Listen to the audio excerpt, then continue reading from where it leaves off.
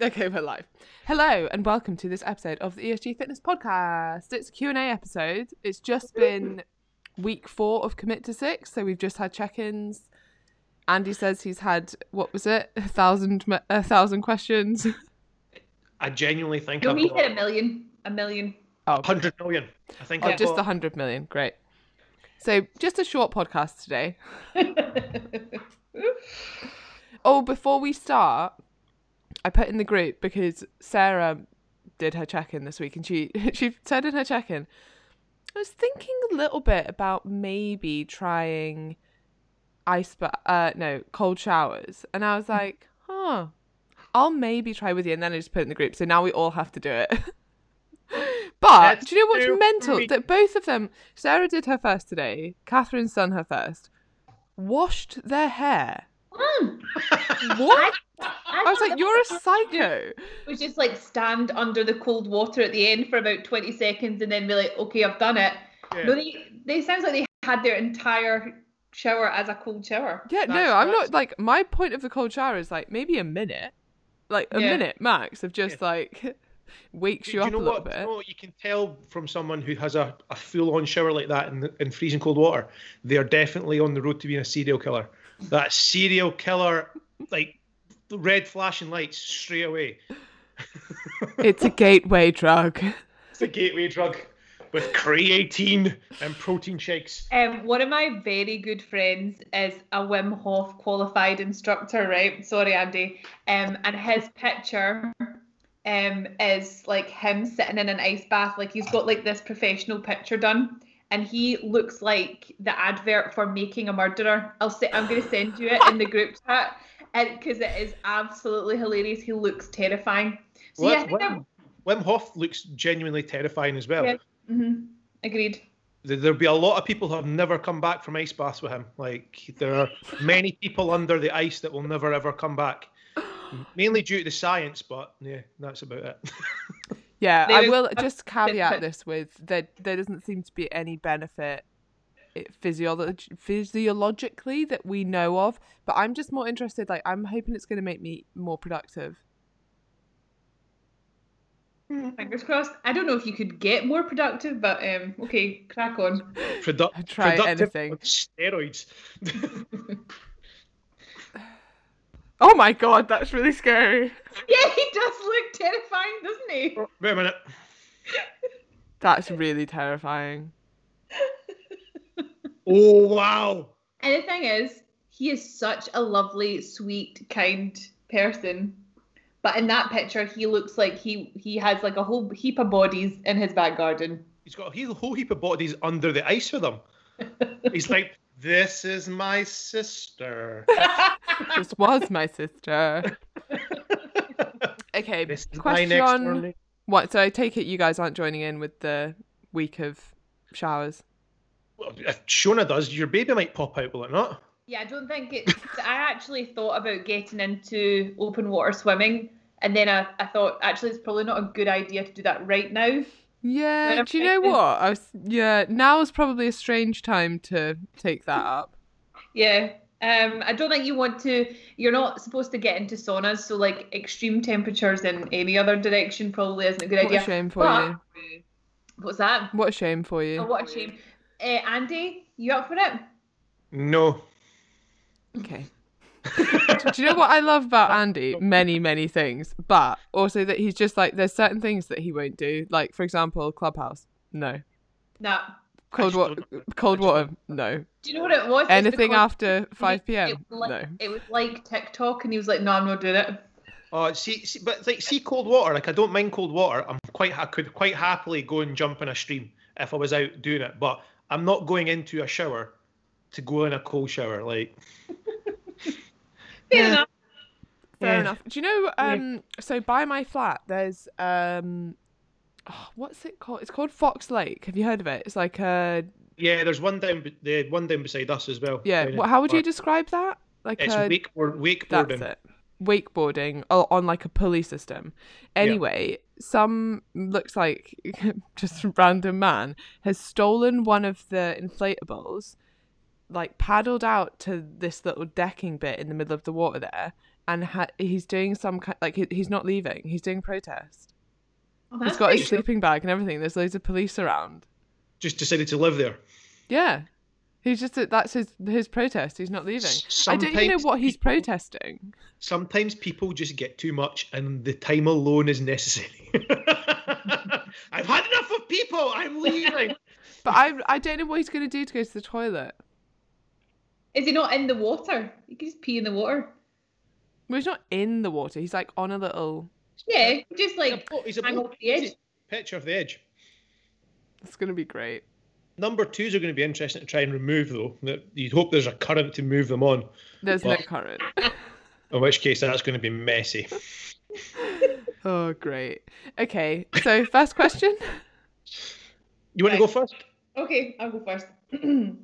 When I shoulder press with dumbbells, I can feel my scapula, especially on the left side, clicking, popping a bit. It is hard to describe. It's almost the feeling of bones rubbing together. I can also feel it when I do shoulder circles. Do you have any idea why this might be? Would extra mobility help? It isn't painful, just a bit of a strange feeling. Sounds like a little bit like knots. Like, sounds like you've got a couple of knots that are clicking off each other. Knots are generally just the sort of muscle tissue just bunching up and causing what sometimes feels like a golf ball. And especially in your scapula, if you're moving and rotating stuff, you usually find that they'll either click off another part of the muscle or potentially off the joint as well. So mobility-wise, there's not really much. I would probably suggest that if once things are back to normal, depending on where you are, if you can go and see a physio and get it ironed out, it's maybe a good idea. I remember a physio once saying, if it doesn't hurt, it's not an issue. Yeah. And she said in the thing in the question that it doesn't hurt. But she's not said that it's like causing any like impingement or like she's not able to get her arm fully over her head. But it's one of these things that we can't really comment on unless we were there with you. But if in doubt, as Andy says, get a physio appointment. Yeah, yes. I have nothing to add on that. Mm-hmm. Okay. What else can I turn to other than food when searching for comfort? Oh, is that the end of the question? That's it. That's the question. Puppies, roller skating. Roller skating? Roller skating. Yeah, whenever I feel emotional, I'm just like, get my roller skates on. Trampolining. I've got a client who has a trampoline, and when she's feeling sad, she just jumps on the trampoline. I've not seen many people sad on a trampoline, to be fair. Exactly. There you go. So that actually might be quite a good. Also put on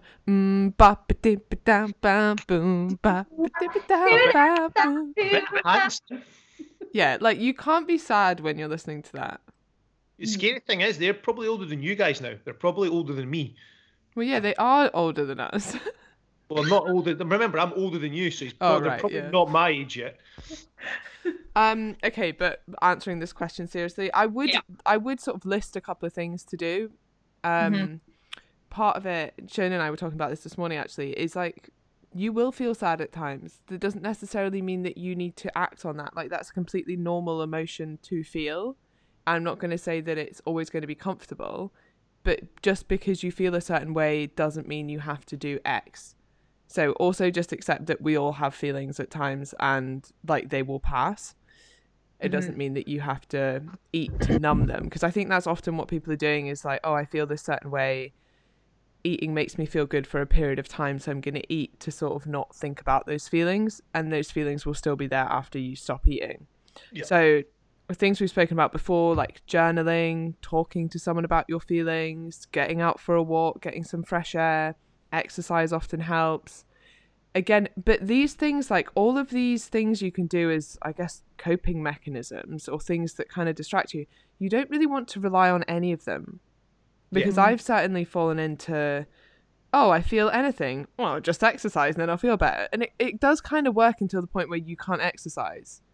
Or like, and then you're kind of faced with, actually, I should deal with these emotions instead of quite literally, for a lot of people, running away from them.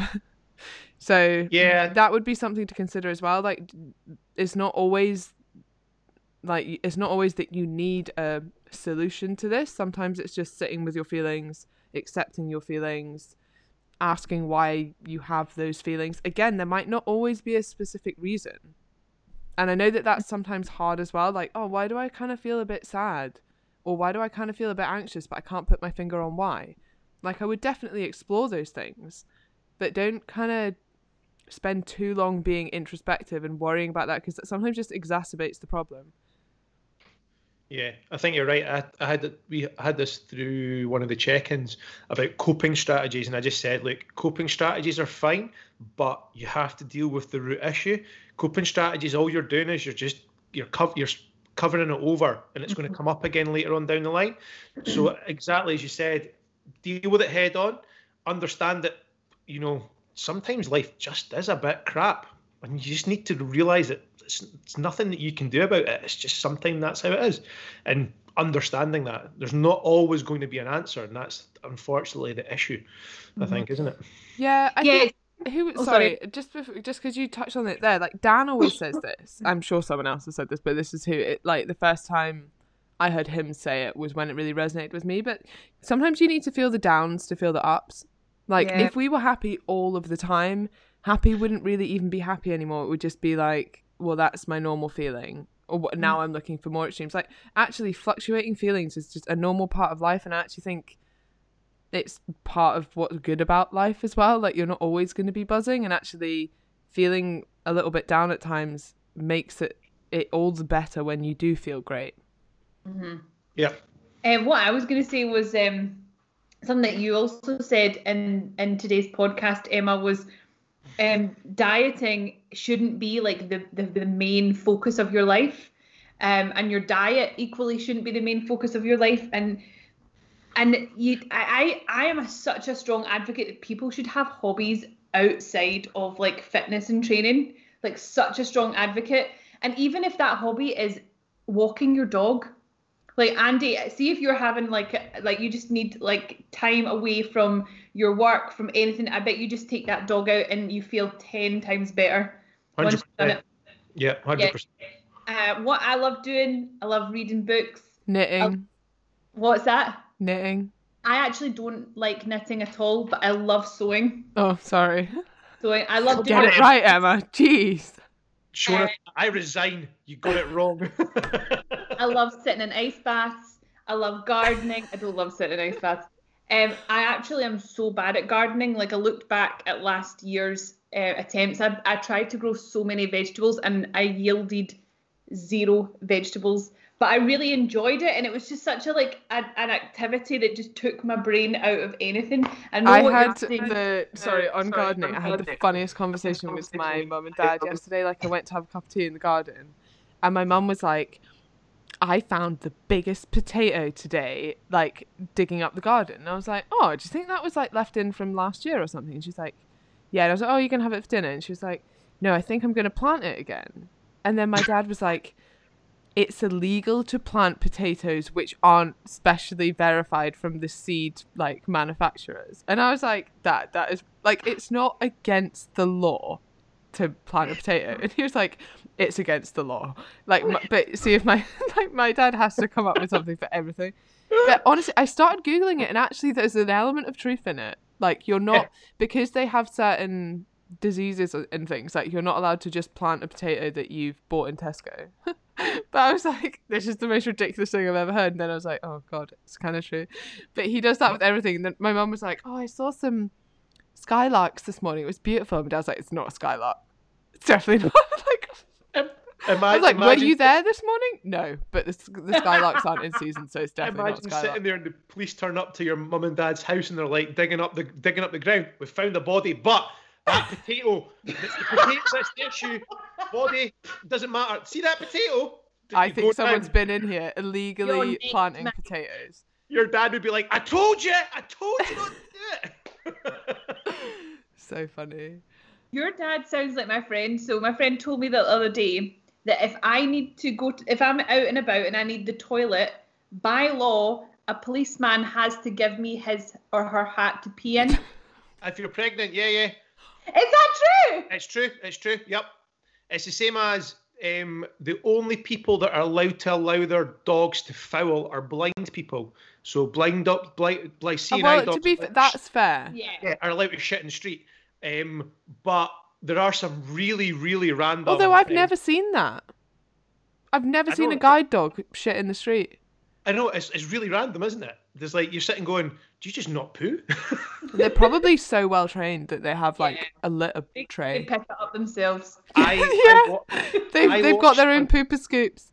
I watched one the other day, and this is amazing. It wasn't a CNI dog, but it was like a service dog, and the person was in a wheelchair, and they got to the traffic lights, and the dog jumped up and put its paws on the traffic light, so where you press the button, and the person ran their hand up and pressed the button. That's amazing. I was like, that is unbelievable. And the dog just then sat down, looking chilled, as if to say, job done. Let's do this. I saw a meme today of service dogs watching Billy Elliot. And I think they're meant to watch it to like learn how to be in the cinema and quiet. I was like, oh. It's so funny because they're all just sitting there as if to say, I really like ballet. So good. I really enjoy that it's Billy Elliot as well. Mm-hmm. Film. Okay, next question. My turn. I've heard on the podcast previously about metabolic adaptation when you've been in a deficit for a while. Is this reversible once you stop being in a deficit? Does your maintenance calories then also lower? How are individuals who have lost a lot of body fat then able to eat what appears higher calories? Is this due to activity levels and muscle?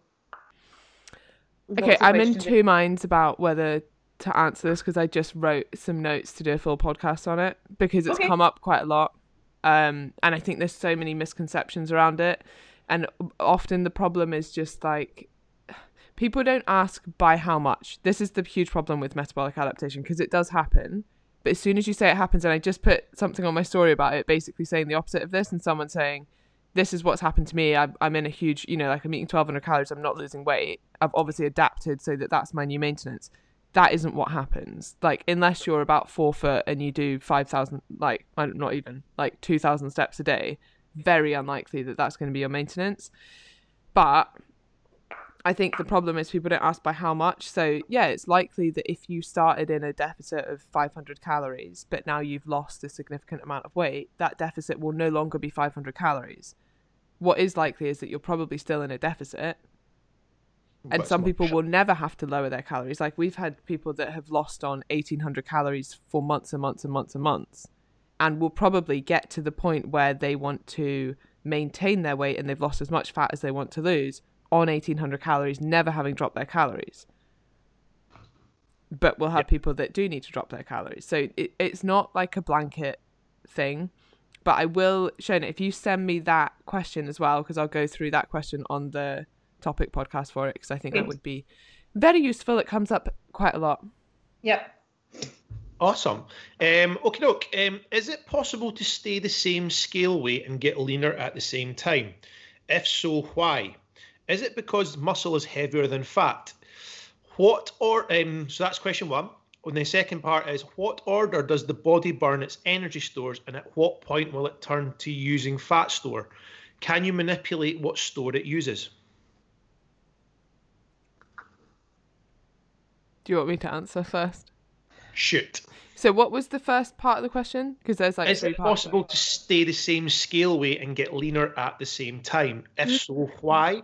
Is it that muscle is heavier than fat? Yeah. So yes, but also no. So yes, you can stay the same scale weight but get leaner. Absolutely, that happens all the time. No, you can't. Like, no muscle isn't heavier than fat, but it takes up less space. Is the point. So you would look leaner. So, and the whole point is that a kilogram of anything is a kilogram. So a kilogram of fat is the same as a kilogram of muscle, right? But the size of a kilogram of fat is larger than the size of a kilogram of muscle. So that's where I think people get a little bit confused, and personal trainers are like pointing out those little nuances. So that's just basically, I know what you mean, and what you mean is right, as in it will look like you're smaller. but the weight of something is always the same given its unit of measurement. Yeah. And that's is something that tends to happen, especially when you're new to resistance training and you've got quite a lot of body fat to lose, because you are in that position where it's likely that you're building muscle and losing fat at the same time, which means that you can stay about the same weight on the scales, but your body composition be changing. Yeah. And then the second part of that is, what order does the body burn its energy stores? And at what point does it turn to fat storages? And can you manipulate what it does take from? This is a really good question. So usually it will probably take from glycogen stores first. Kind of depends on the level of exercise that you're doing and the intensity of exercise that you're doing. And then it will go to body fat stores. Now, this doesn't really matter because you need to just take a step back and look at the end of the day what happens. And when you're in a deficit at the end of the day, you need to take from energy stores. And that's going to be primarily from your fat stores. Now, if you're resistance training, it means that you're going to spare as much lean muscle mass as possible. So you eat enough protein in resistance training, which is what we have you do. This is the reason why, so that the majority of the weight that you lose is coming from body fat.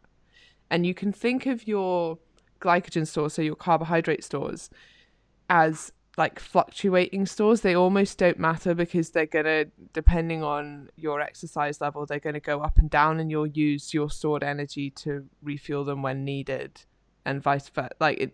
I wouldn't worry too much about whether it's coming from glycogen or fat, just the total energy deficit that you're in over the day. That's what's going to matter. Yeah. Cool. Was it my turn again? Yeah. Okay. Right. How do you balance eating and drinking with friends with having targets? I was attracted to this program because of the focus on creating more sustainable habits, so realize you shouldn't be stopping yourself from sharing meals. But how can you strike a balance with relaxing your own program and being able to enjoy a meal and or drink? Feel this will only become more common as everything starts to open up. And this is like one of 5 questions. I'm sure you've had questions similar, Andy, about people who are concerned about the change between your lifestyle now in lockdown. And then obviously everyone's coming out of lockdown and you want to see all your friends and family and enjoy going out for dinner and enjoy social life. And they're worried that all these new habits that you've learned in lockdown are going to go out the window. And I would actually think that we're really, you could spin it and say that you're really lucky that we've had lockdown, because we've been able to get all these amazing habits and implement them. We've had the opportunity to focus on getting outside and getting all these steps in and doing these home workouts, even when we didn't want to do them. The vast majority of people have still been doing their home workouts. The gym's going to be open. That's all taken care of. You've got so much time in your schedule and you've still managed to stick to your calorie targets and your protein targets. So I would just combine this new social life with all these new habits that you've picked up over the last year. Oh my God, year. I know. Does anyone else kind of feel like it's almost like New Year's resolutions coming up? I feel like post-lockdown resolutions, that's the mindset I'm in. Okay, things are opening up again. What is it I actually want to change about my life from what I'm doing now to when things are open? What things do I want to add back into my life? What things actually I'm kind of glad that I don't do anymore? Mm-hmm. And how much more, are you going to go out and eat a hell of a lot now? Or are you going to be doing that less? Are you going to make sure that you're still, if you've taken up exercise during lockdown, are you going to make sure that you still prioritize that and make time for it? So I do think there is going to be a bit of a change, and it will take a bit from us as coaches to support that, to make sure that we can help you implement the things that you've been doing into your new life when you have other commitments, because really we haven't had to factor in social life up for the last year. So there will be a bit of change there, but it's absolutely doable. I mean, we've been doing it for years and years before this, and we've had loads of people who have gone out every single weekend and got drunk and still managed to get great results on Commit 6. So it's not like a one or the other thing. you can absolutely implement these things. That would be my thoughts. Yeah, I think a lot of people, I think it's this thing where people seem to think that because things are going back to being open again, it's like they're just going to go mental and just go, I'm going to go out 5 nights a week. Well, are you? But are you really? Like, you're probably not, because you've still got work. You're still having to go to work. I think because you've built in these good habits, I think a lot of it's just about piecing the rest of it together. Mm-hmm. So you built your good habits from Monday to Sunday. Where does, and again, it's something that we need to put onto the people that are people that are wanting to do this. Where does your body composition, where does your goal of when it comes to your training nutrition sit? So if you're not that bored about it, you're going to go back to socializing 6 days a week. But if you really want to take it in and like actually keep on going with it, there are going to be certain bits that you're going to have to sort of maybe go, well, actually, do you know what? I'm going to go out 1 night this weekend. Like, I'm going to take Friday's going to be, that space there. But I think a lot of that will actually be taken down by the fact that people have enjoyed spending time with friends and family. That doesn't mean that you have to go out and get smashed, or you have to go out and have like a humongous meal. Just sitting in the garden in front of a fire pit with, and chatting and stuff doesn't mean you have to go mad about it. But I think a lot of that is just person dependent. Yeah, I think, you bring up a good point. Like, you will still have to compromise. Like, you can, as much as we're like, you can have your cake and eat it. Yeah, you can. Like, you can definitely have a great social life and still lose weight if that's your goal, or maintain your weight if that's your goal, or meet your performance goals, whatever your specific goal is. Will you have to make compromises? Yes. Like, that's the same with everything in life. Like, you can't have it all your own way. You probably can't go out every single night and still get the results that you want. Yeah. Like, if you want to hear that or not, it's still the truth. So do consider that you will have to make compromises, but we can show you how to make those so that you're enjoying all aspects of your life.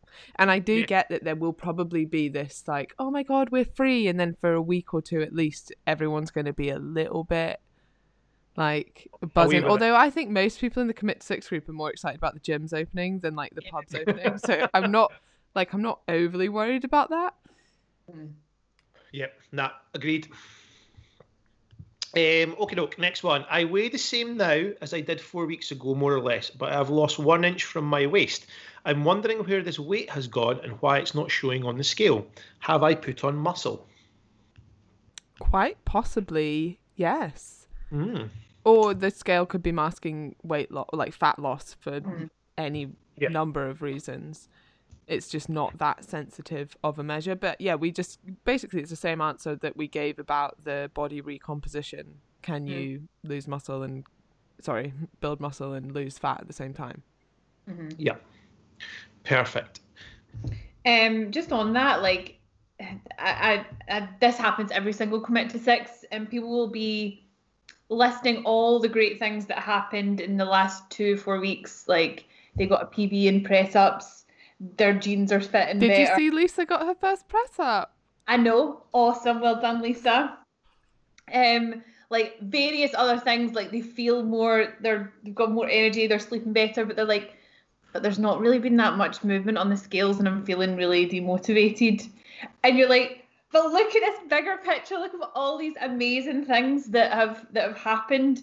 And the thing is, like, Andy's client who has lost an inch, that's what everyone can see.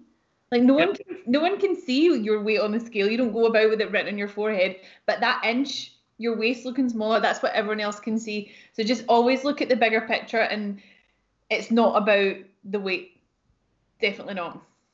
I think that's the beauty of this, the check-ins with the non-scale victories is that. But I do think as well, I don't know if what you're like with check-ins, but so many people don't see the non-scale victories as victories.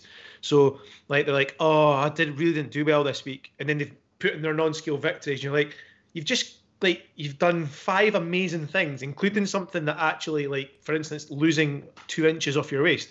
Like, the non-scale victory, the scale here actually doesn't mean anything. Like, you've created 5 better habits, and from that you've done this. Yeah. So yeah. Also, if you're just purely looking at body fat percentage, let's say we care about that most, then if you've not lost any weight, but you're losing inches, indicating that you've lost fat but also built muscle, you're actually doing better than someone who has lost more weight. Like, it's actually a good thing. I know that it's hard to get your head around, but actually it's so impressive if you've managed to build muscle and lose fat at the same time. Like, that's even more impressive than weight loss, for sure, by a mile. So don't be disheartened by that. And I do get, like, it's the same for my check-ins when people are like, oh, I know this is really silly, but this is the first time I've been able to eat cake without feeling guilty. That's not silly. Like, that's a freaking massive win. Way more impressive than, oh, I lost a pound this week.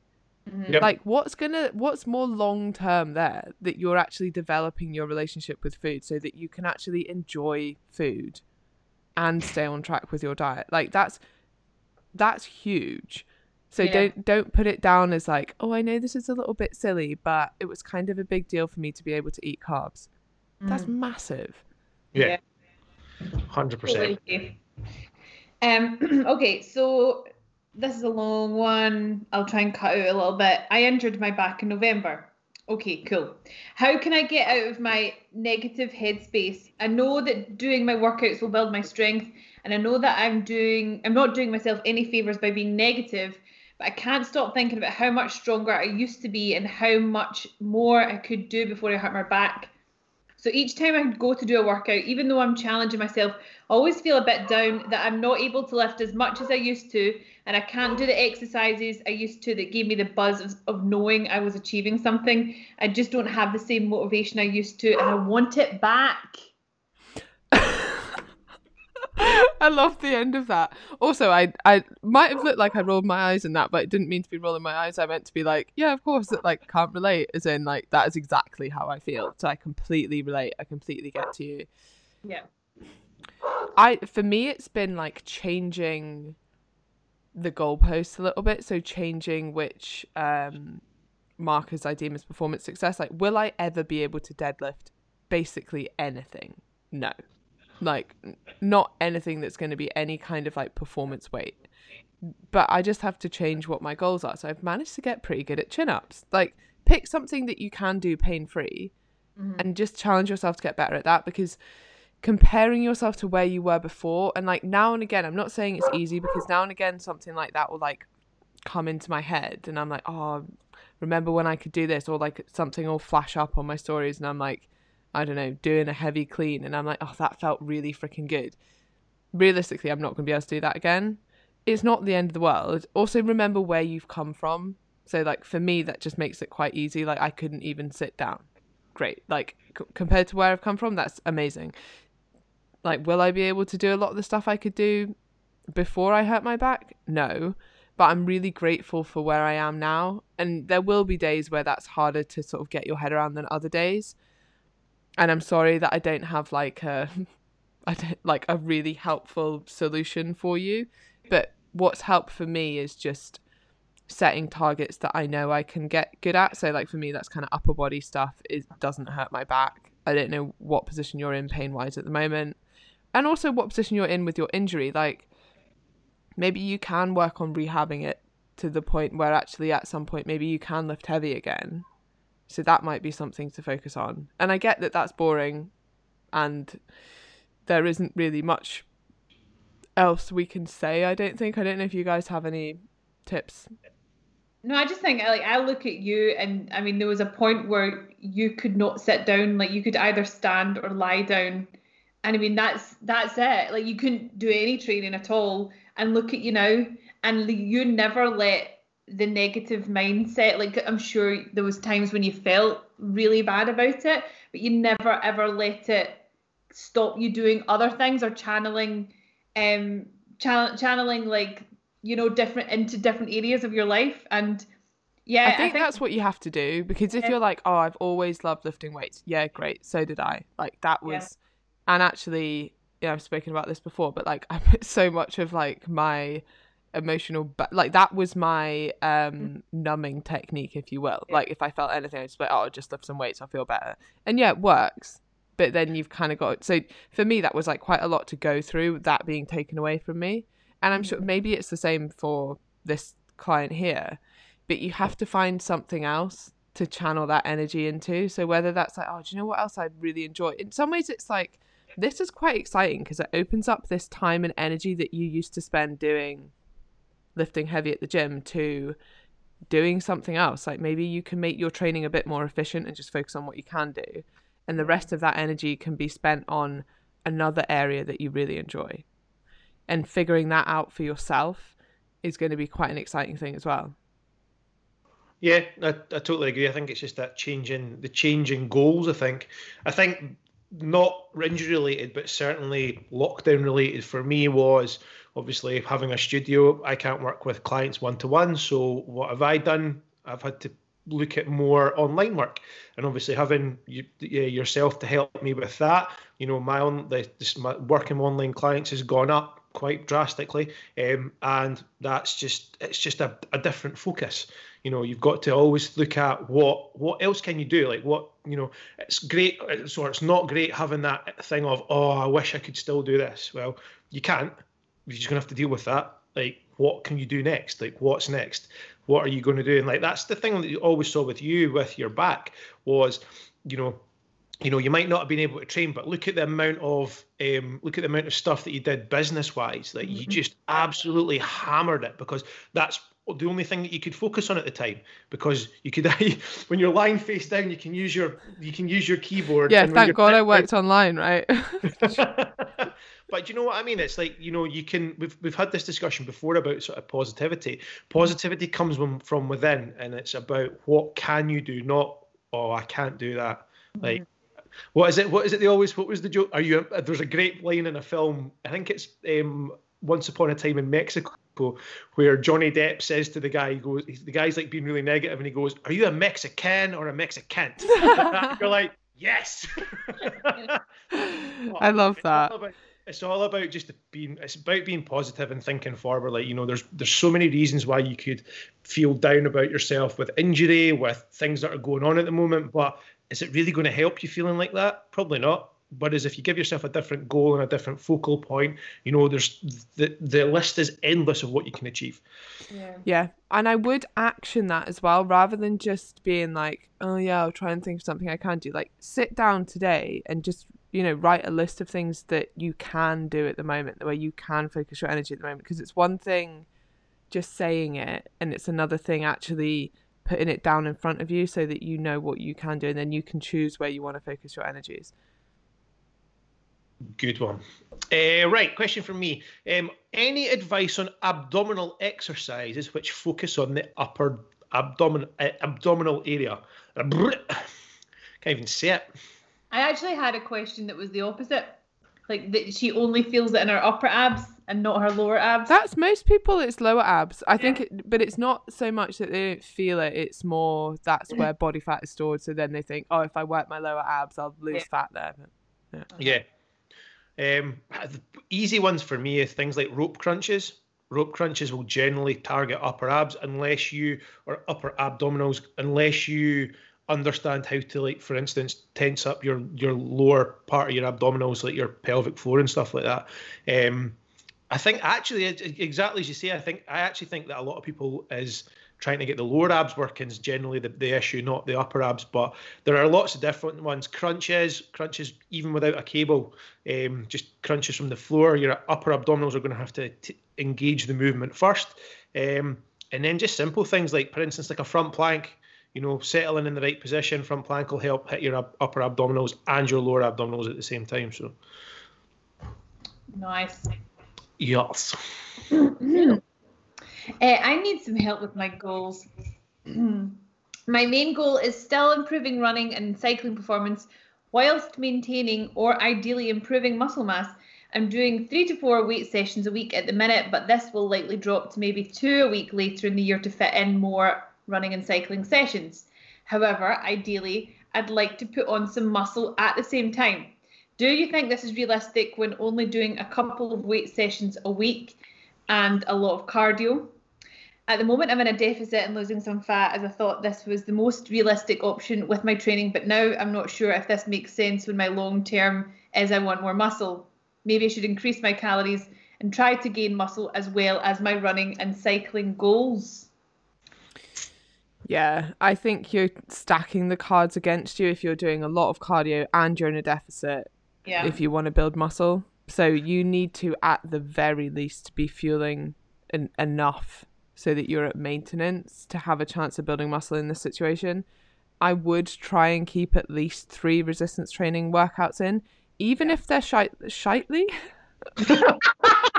Even if they're slightly shorter, like even if you're like, okay, I'm going to do 3 30-minute resistance training workouts a week, like that would be perfect, I think.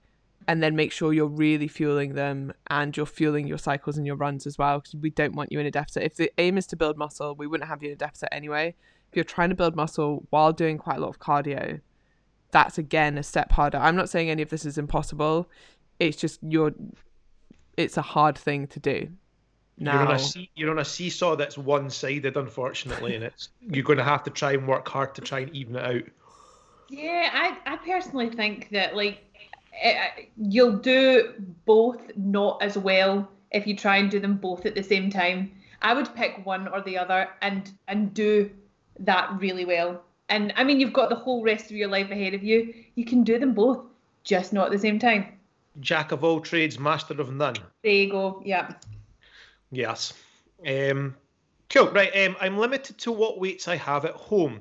Would you advise higher reps at, say, for instance, 20 to 25 reps in 4 sets, or increase sets to 5, or complete 4 sets but to failure each time? Hope that makes sense. So would you go for an extra set with higher volume, or would you go for less sets and failure in every single set? Oh, I wouldn't do failure on every single set because you're really going to impact volume there. I'd maybe go to failure on your last set. Yeah. And I wouldn't even go to failure on every exercise. Like, you might pick 1 or 2 in a session where you really push it, maybe towards the end. But we want you like close to failure, but with good form. Maybe like what people term like 1 or 2 reps in reserve. Because if you really, really go to failure from like your first exercise, the whole rest of your session is going to be impacted by that. Yeah, you're cabbaged by the time you hit exercise 2. So yeah, no, I would, yeah, totally. I think a lot of people do seem to think that this whole failure thing is like each set to failure. I see that quite a lot. And it's one of those ones where I think people we understand that building muscle is taking the muscle to a point of stress that failure gets you to, but you don't do it for every single exercise because you're either going to have shitty form, which potentially could end up with you getting injured. Did either of you see the boy popping his pec with a 220 bench? No. Absolutely horrible, like 220 bench, and it's one of those ones where you see it coming off the rack and you're like, there's something bad going to happen here because it was just all over the place. But the worst thing is the boy pops his pec and you see it disattached from his shoulder across his sternum. Oh my God. But the guy spotting's a guy called Larry Wheels, who is like he's just a mutant, and he just pretty much picks the 220 up with one hand and just pulls it back onto the rack, and you're just like, you've just destroyed the boy's chest, and now you've just taken the piss by picking it up and bicep curling it back into place. Good one, big guy. Is this quite an old video? Because I think I have seen this. No, this one only happened, I think, a couple of days ago. But there are some pretty horrible. It's probably one of the worst injuries I've seen actually happen in real life. Was watching somebody's pec, like bicep and pec, split apart. Oh God. Bicep hit the forearm and the pec hit the sternum. It's not a nice look. Really isn't. Ew. Yep. Okay. Is it your turn? It's Andy's turn. I think it's yours, is it not? Is it my turn? Yeah. Okay, I'm sorry about that. Okay, why are certain bodyweight exercises so bloody hard? My PT makes us do this thing called paramount elbows with a question mark. I've Googled it, don't know what it is still, which I find so incredibly challenging, and also I can't push myself up into a full push-up. Yet, swinging around or deadlifting a heavy weight isn't too much of a bother. Is it simply because I'm heavy and my arms are weak compared to my legs? Is that not maybe the one that you're in a front plank straight to a press-up position? So it's, yeah, all right, okay, so like that. Yeah. It's like a floor press. Like, to be fair, that's really hard. That's hard, yeah. That's really hard for hard. anybody. It's because you're pushing against your own body weight as well. It's not like you're pushing straight up. You're actually having to force against it. There are lots of different reasons why body weight certain exercises are tougher than other ones. Things to do with like limb length, just things to do with like things like range of movement as well. Like a Bulgarian split squat in body weight can burn the hell out of your legs. You don't even need to put a dumbbell in there to make it worse. But then you've got other ones like, and I think a lot of it's person dependent as well. So like you get a lot of folk who just smash out push-ups for fun. You're just like, push-ups, whatever. Whereas other people really struggle with it. And I think a lot of that also comes from like your mind as well. So you're like, oh, push-ups, I hate push-ups. I don't want to do them. Or you're like, push-ups, piece of cake, let's just fire out a few push-ups. And I think a lot of it comes from that as well. But and I would say as well that like you mentioned that you can deadlift quite heavy, but you really struggle with push-ups. So common for women. Yeah. Like most, and I say so common for women because I'm the complete opposite, but most women have a much weaker upper body in comparison to their legs. So it doesn't surprise me that you can deadlift quite a lot, but you struggle with the upper body stuff. Like that's just an area that you'll have to keep working on. But that's a really hard exercise. I think sometimes people just expect it to be easy because they've seen someone else do it or something. Like it is really hard. Yeah. That's why you find it hard, because it's really hard. Yeah. That's it. Yeah. Cool. Okay. Next question. Is it normal to be in pain after physio? It was just a tight muscle, but I ended up with bruising. Is it okay to work that muscle after, or should it be treated like an injury? Ooh. I would definitely ask your physio this. Yeah.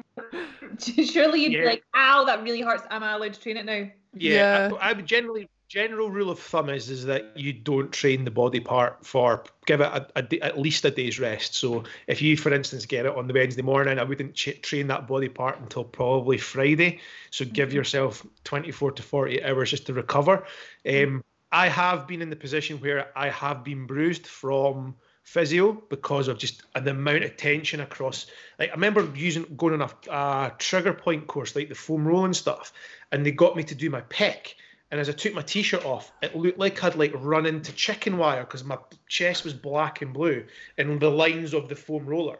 And a lot of that is just the fact that, a physio's getting deep into amongst your muscle and giving you at times a fairly good battering. So it's the same as anything. If somebody punches you, you're going to get bruised. If somebody's digging deep into a muscle, you're probably going to find that the circulation is going to make you bruise off it. But yeah, definitely, it's one of those ones that, so many people, I've seen so many dafties doing this, like go to physio. I'm going to go, I've been to see about my hamstring, I'm going to go and do squats now. Well, you've just pretty much negated anything the physio's done for you because you've just went and screwed it up again. So give it a bit of time, give it a bit of rest, and then just see how it feels. Yeah. Also, just listen to the physio's advice because, we can't give injury advice. We don't know. Well, one, none of us are physios, but two, we can't even see you to see what it might be or the injury that you have or anything like that. So just make sure you listen to what the physio is saying, and if they do say, take 5 days off exercise, do it, because it could save you a hell of a lot in the long run. Like if 5 days off means that little niggle never turns into an injury, then take the 5 days off, because if you ignore it, it can often just get worse and worse and worse, and then it turns into a really big problem. Yeah. Okay, so I've run out of questions, but I've just been tagged in one. Oh, I haven't. Okay, well, do you want to keep going with your question? No, go for this one. Is this tagged in the group? Yeah, it literally came in. Is this Rosa? It's fresh. It's Rosa. This just in. This just in from Rosa. Hi, I haven't lost any weight or inches since I began 4 weeks ago, and I haven't gained either. I'm consistently about 100 to 150 average lower calories than I was recommended, not on purpose, and getting all my protein and steps in, but not doing all exercises as I have a shoulder injury. Should I change anything? Shona Denovan didn't suggest. I'm like, who's that? Shona didn't suggest a change after checking, but I'm less chill now than I was when I read her reply. I'm reaching the well if nothing is happening. I'm going to eat that box of Magnums stage. I just want to fit into my jeans again, and it feels like I'm stuck. Right, so I just went and checked her check-in. She says that she's hitting 1,500 calories per day, and that's like 150 under than what she's recommended. She's been getting 10k steps per day, and she's done 2 lower body sessions per week. What should she do? Well, I would up steps to 12,000 if possible. I would also, and this is not like, I'm always really careful with the way I say this because I don't want this to be like, you're probably not tracking accurately, but you're probably not tracking accurately. And I'm saying that from a place of most people can't track accurately. Like dietitians can't track accurately. So I would just kind of have a little review of that as well. Are you adding in everything? That means like condiments are in there. That means that the oil that you cook with is in there. That means that coffee is in there. Tea is in there. Just make sure there aren't little things that are adding up. Maybe there's some inaccuracies with MyFitnessPal. Just make sure that that's all on track as well, because I would very much expect you on 1,500 calories to be losing body fat. Now, there are numerous reasons why that might not show up on the scales. Again, we can look at those sort of habits of, are you actually measuring every day first thing in the morning? Do we have an accurate representation of your weight is what I'm getting at? Or could it be that we've missed a couple of fluctuations and actually you are trending on the way down, but maybe this is the week before your period? Or there's another reason that you're retaining a little bit of water this week, which means that the body fat you have lost is being masked on the scales. I would bet that it's a tracking issue. The other thing to do, and if you want to do this and like post it under your comment here in the group, is like just take a photo of all the food you're having during the day, and we can sort of gauge, okay, like maybe there's some really simple swaps we can make that are going to enable you just to make a simple swap, and then that'll sort of get the ball rolling with fat loss. So don't stress about it, and well done for messaging in the group. Yeah. And we can make some simple changes. But certainly what I don't want you to do, and what tends to happen here, is either what she's mentioned, which is, well, it's not working anyway, I must be broken, I'm just going to give up, that. Or I'm going to drop my calories to 1,200, it be completely unsustainable, and then that turns into a binge restrict cycle. So both of those things we really want to avoid. So I'm really glad that you've messaged, because that tends to be what you decide yourself if you don't speak to your coach about it, one of those two options. So we can make sure that we can avoid that. Yep, totally agree, because that was going to be my concern. Like I really don't like telling people to go much lower than that. Like I just think if you're already having, I'm just going to face plant a box of Magnums, then you're going to have that 10 times worse if you're on like 1,200 calories. Yeah. Guaranteed. Yeah, definitely. Cool. Right. Creatine and breastfeeding, yay or nay? A different creatine question today. Start taking it now and take it every day for the rest of your life. You're going to have an absolute monster of a baby. It's going to come out with like 17-inch biceps. Deadlifting for fun. You have to wean it off after it's born. Well, okay, so I've been taking 3 grams of creatine every day, and I've not stopped for the rest of your life. For the rest, I might. Do you know what? I might even increase it to 5. Oh, 3 for you, 2 for the kid. And if you think about like what creatine actually does, then I don't see any issue in you having it while you're breastfeeding. I agree. I don't see any issue. That we always say this when we talk about pregnancy and what we suggest in it. Everyone's just so cautious, which is why I would just be like, ask your doctor, because you just kind of don't want anything to go wrong. However, if it was me, would I keep taking it? Yes, 100%. There's no reason, like Shona's saying, there's no physiological reason why that would have any negative impact whatsoever. And the only impact I can see as a positive. However, with pregnancy, you're always like uber careful. So I'm always just like, speak to your GP about, like, if you're worried about something, speak to your doctor. Like, bear in mind, we are just personal trainers. Exactly. And I am so desperate to get the Pfizer vaccine or any vaccine, like a COVID vaccine. The reason that I'm so desperate to get it is because I know that as you get to the very, very end of your pregnancy, like, you are possibly more at risk. Maybe your immune system is weaker. And that's why I'm really desperate to get it, but they're just not giving it. My sister is breastfeeding and she's been given the vaccine. But then I know another girl who went to get the vaccine, and then the person who was giving her it said, you need to stop breastfeeding right now. And she had to have it for her work because she's an optician. So like, she had to, like, normally obviously you would wean a baby off breastfeeding, but she had to stop it from that afternoon, and that was like a really difficult thing to do. So again, there's like, that's so much bigger than creatine, and there's still no answer. But yeah, I just really want a vaccine. Yeah, me too. Any spare vaccines, just post them our way. Okay. Just saying, I'll be the first one to get it because I'm an old man. No, you won't. No, you're not. Like, you're not 40 yet. I'll get it before you guys. No, because it's not done on age. It's only like high risk people, is it not? No, but then it's done an age after. Is it? Yeah. Yeah, so 30 to 39 is the age bracket. So I'm in the same one as you, Andy. Well, when I hit 39, I'll be technically in the 40. That's how I'm hoping. I've got ages to wait. Exactly. You'll be fine. Shut your face. Anyway.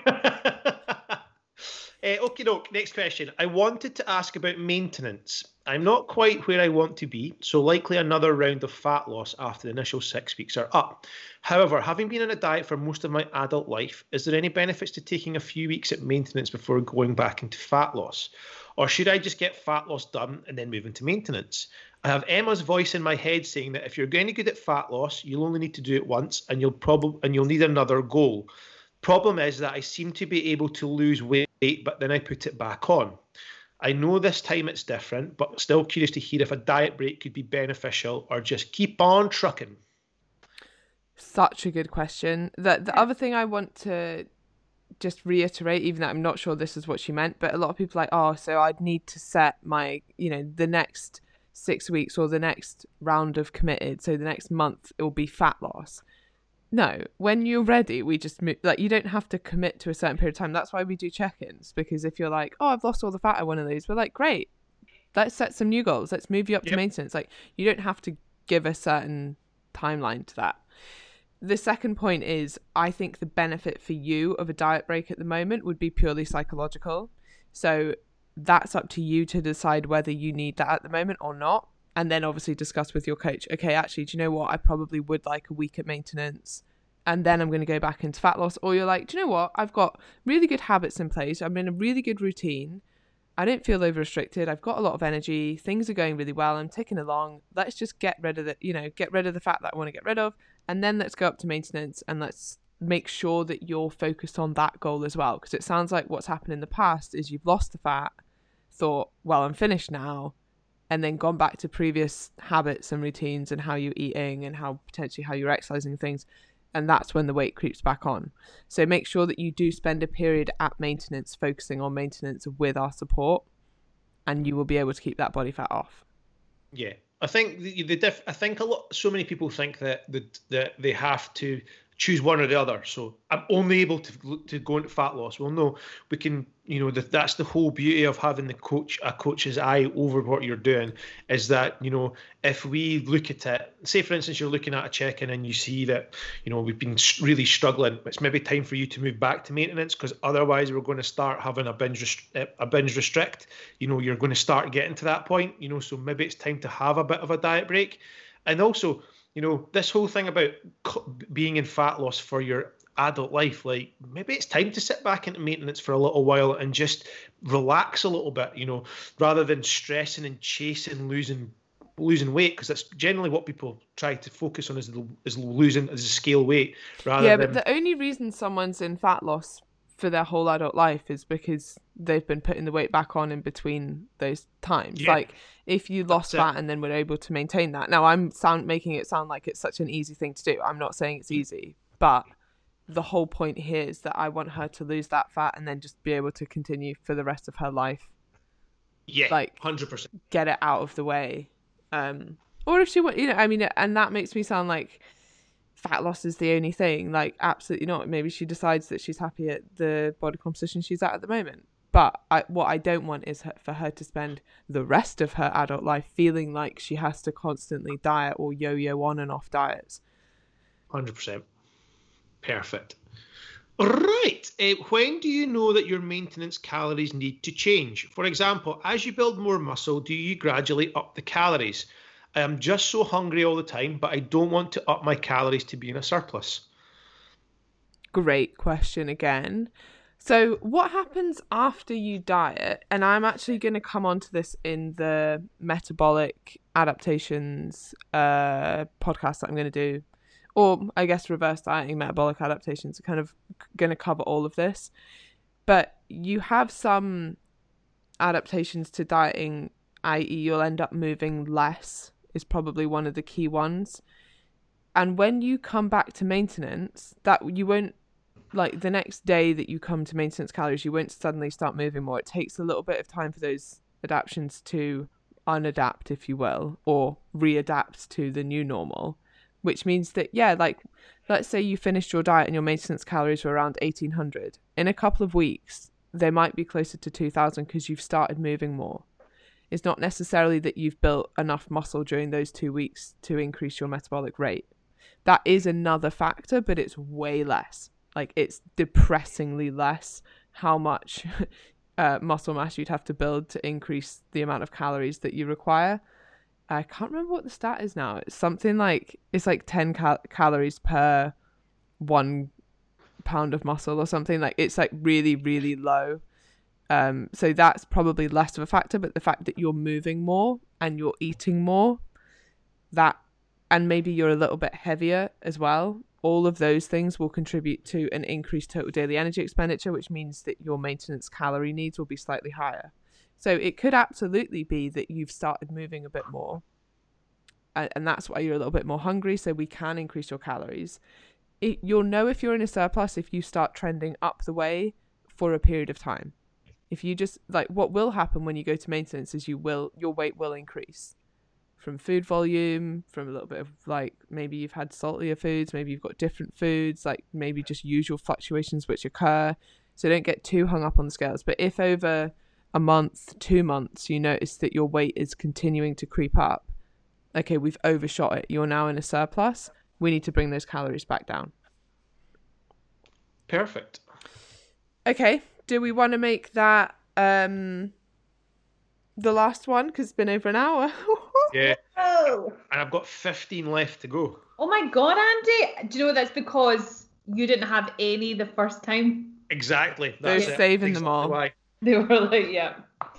Okay, thank you very much for listening, everyone. The next intake of Commit to 6 is now open, so if you want to sign up, or if you have a friend and you're like, they would love Commit to 6, I think they should join, send them or send yourself to esgfitness.co.uk/commit to 6. Also, get onto your podcast subscriber and drop us a 5-star review, because you know we're worth it. And one more thing. Remember what we agreed we would close the podcast out with last time? Andy? Go fuck yourself. 1,